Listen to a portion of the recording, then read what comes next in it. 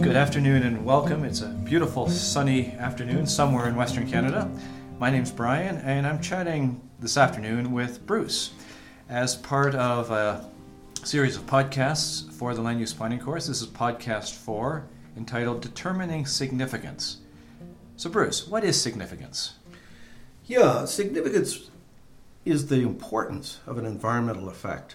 But the trouble with that is, what actually is significant? Something might be important or significant to one person, but may not be as important to someone else. So for this reason, significant is one of the most important words in the entire process of environmental assessment, and it's also one of the most misused words. You've given me a list here of various factors that we should look at when determining significance. It's a bit of an analytical approach. I think there's 9 or 10 things, 9 or 10 factors. So why don't we go through them individually? Does that sound reasonable? Yeah, and it's all part of a process to be analytical about the determining of significance. So the first one is direction of effect. What can you tell me about that? Direction of effect is whether the impact or the expected impact is likely to be adverse or negative or positive or beneficial. So can be both. So can I just stop you there just for a second? So when you say adverse or negative, those are synonyms. They mean the same thing. And beneficial and positive are synonyms. They mean the same thing. Right. Okay. Thanks. And adverse means it causes harm to the environment, but some are beneficial as well. And so a good example of a negative impact is the degradation of fish habitat and the resulting decline in the fish population resulting from a poorly designed culvert. If it's too high, the fish can't migrate along the spout of water that's produced at the end of it. If we develop a new sanitary waste landfill in a community, however, to replace a poorly designed garbage dump that was there before, there are a number of good effects, beneficial effects, such as the decline in odor, pests like rats and birds carrying waste hither and thither, and groundwater pollution. These are all good things when we reduce them. But so in these types of projects, the environmental positives need to be weighed against the negatives if there are any. This discussion ties back well to stuff we talked about in podcast 1B, where we said that all projects have some positive and negatives, and in this case, it's weighing one against the other. The second factor on the list is magnitude. What does that mean? Magnitude is how severe the effect is. What degree of harm will actually occur to the air, water, or plants or animals, or what portion of the animal or plant population is likely to be affected. So for example, a large spill of gasoline, which kills 80% of the fish in a watercourse, would be an example of a high magnitude impact, and it would be of greater magnitude than a kill of 20%. So to measure magnitude, we can rely on scientific measurements, including studies and monitoring and indigenous knowledge of people who've been associated with the environment for generations. Again, this discussion ties back nicely to podcast 3, where we talked about the benefit and importance of traditional ecological knowledge or indigenous knowledge. The next factor on the list that you've given me is area affected. What does that mean? The area affected is how widespread the impacts might be. So effects that occur over a large area are going to be more significant than those that occur over a small area. So for example, the loss or degradation of 100 square meters of spawning habitat is more significant than the loss of 10 square meters of similar habitat.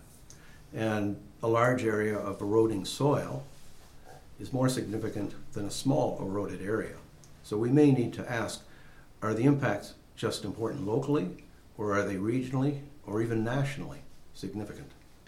Again, this ties back to one of our earlier conversations about a road development that you were involved in northeastern Brazil, where the erosion wasn't only taking place where the bridges were built, but was also an effect or a result of mining of clay.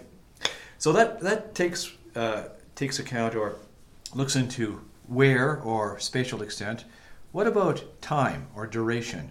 Yeah, the duration is how long the adverse effects are likely to last. Are they short-term or long-term?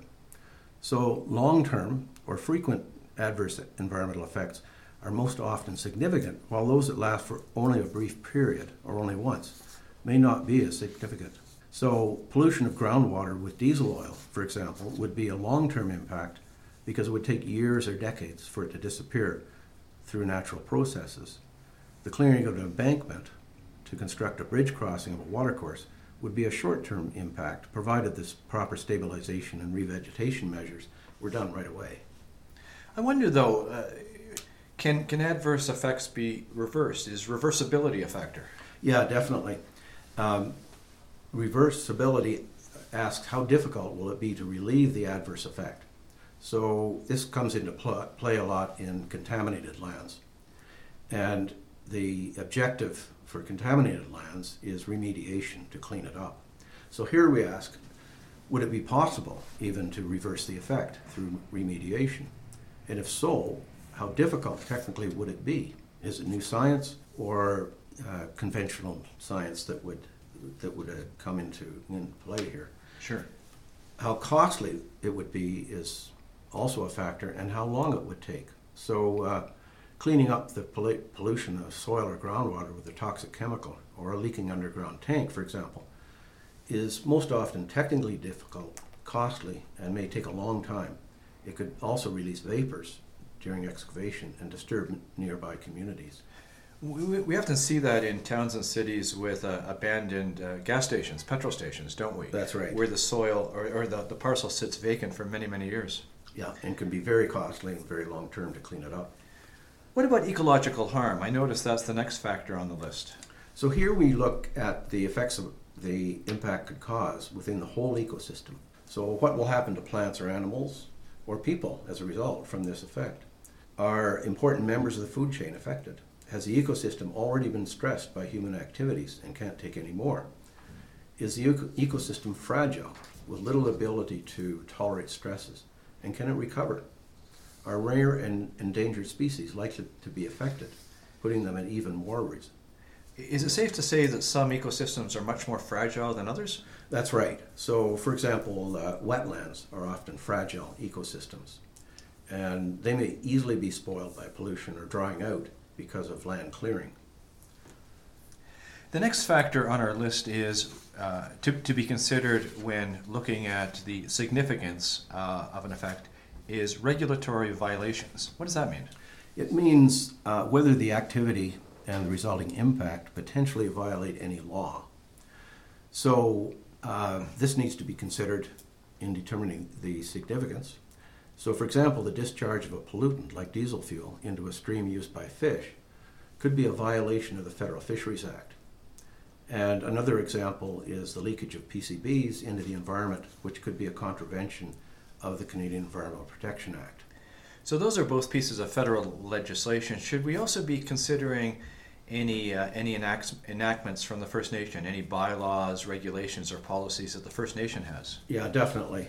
That would come into the equation as well. Good. The next factor is renewable resources, and I take it we're making a distinction between renewable and non-renewable? That's right. So natural resources would include things like agriculture or fishing, hunting, trapping, gathering, timber harvesting, and even potentially tourism. So, for example, polluting a stream could affect the survival, growth, and taste of fish, which could have effects on the food or livelihood of people. And developments such as pipelines, access roads, and seismic lines can affect the success of hunting or trapping when they affect the animals or their habitats. I recall earlier, I think it was in either podcast 1A or 1B, we talked about the environment being all-encompassing, not simply being biophysical, but also being social and cultural. So how is sociocultural importance a factor? Yeah, so this is where we take into account the effect on people, whether it be an individual, like someone who runs a trap line, for example, or at the family level, like in the blueberries, or the whole community. So this would include things like traditional, historical, cultural, or economic effects. And A new waste management station, for example, may result in cleaner air and less smoke and so forth, less litter. But the noise of machinery could cause disturbance to nearby homes and families, like I gave in the previous example. So, for important examples might be the loss or disturbance of traditional hunting grounds, gathering sites, ceremonial grounds, trap lines, old trails, graves, and archaeological elements. These are all effects that are significant primarily due to their historical and cultural importance. And I don't want to drag our discussion right now down into the world of statistics, but what about probability? Is likelihood an issue? Yeah, likelihood or probability is something to consider. So an effect that's more likely to occur is more significant than one that is unlikely to occur. Let's conclude this podcast then with an example. I know you have a lot of experience in Alberta and BC and elsewhere. Can you give us an example? Yeah, and I chose this example because it gives an illustration of the analytical kind of approach that we're taking to determine significance. So even though I wasn't involved in it personally, as I understand it, in a certain place in a traditional area of a First Nation, a pipeline leaked synthetic oil and diluent into a marshy area feeding a fish-bearing watercourse. But by the time it was discovered and shut off, about 1,000 liters, at least 1,000 liters of oil had entered the marshy area and eventually the stream. There were a large number of dead fish and spoiled marsh vegetation found in the following days, and traces of oil could be detected for several hundred meters downstream. So the pipeline owner said at the time, well, it's an isolated place, it's only muskeg, it's not significant. And the people were not amused, because they knew that muskeg is important ecologically. In fact, it's been said that the muskeg is really Mother Nature's lungs. And when you say the people, you mean the First Nation, the community? That's right, sure. Yeah, whose traditional area it was. So I'm going to use our method to determine how significant this effect might have been. So it would have been high in magnitude because it killed a large number of fish and contaminated a large area of marsh and spoiled spawning habitat in the stream for an estimated several hundred meters. The release of hydrocarbon had a serious ecological effect at all levels of the food chain and caused serious damage to the marsh and creek ecosystems. Cleaning up hydrocarbons from marshy areas is very difficult to remediate without causing even more habitat disturbance. Therefore, the effects would last for a long time. The discharge to a fish-bearing stream would violate several regulations, both federal and provincial, such as the Fisheries Act, which makes it an offense to despoil fish habitat. Because the stream was an important traditional fishing area, it had high cultural importance as well.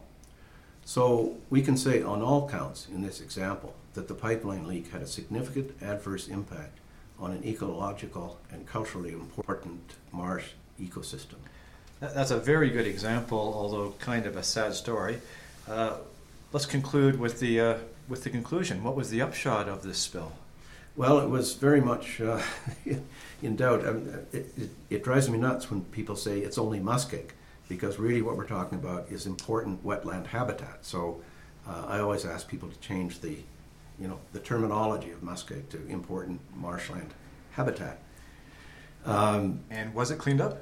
It was claimed to be cleaned up, but in my experience, it's extremely hard to clean up oil from a muskeg area because of the fluid nature of it. And even though the operator claimed to have it all cleaned up, my suspicion is that if they got 50% out of it, they're probably doing pretty well. Well, once again, I've enjoyed this chat, Bruce. I suspect the students will enjoy it as well. And stay tuned for Podcast 5. Bye.